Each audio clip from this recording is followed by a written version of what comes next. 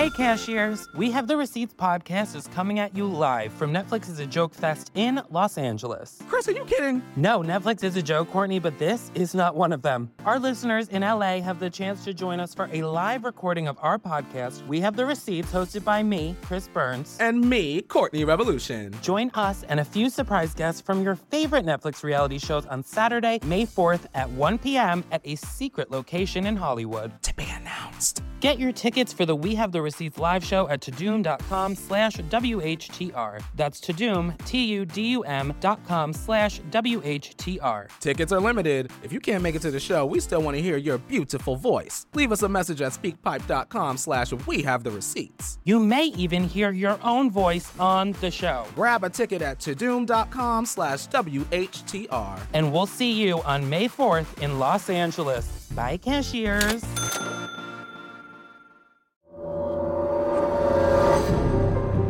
The show Unsolved Mysteries sparked America's obsession with cold cases and the paranormal from 1987 to 2010.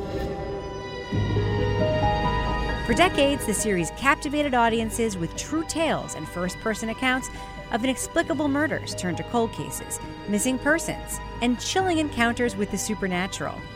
It was one of the first shows of its kind to call on viewers for clues to help solve a real-life mystery. Now, a decade after the original show premiered, the cultural phenomenon is back on Netflix on July 1st.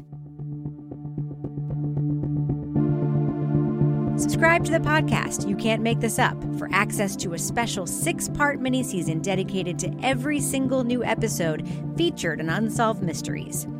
As Robert Stack, the original host of Unsolved Mysteries, used to say, for every mystery, there is someone, somewhere, who knows the truth.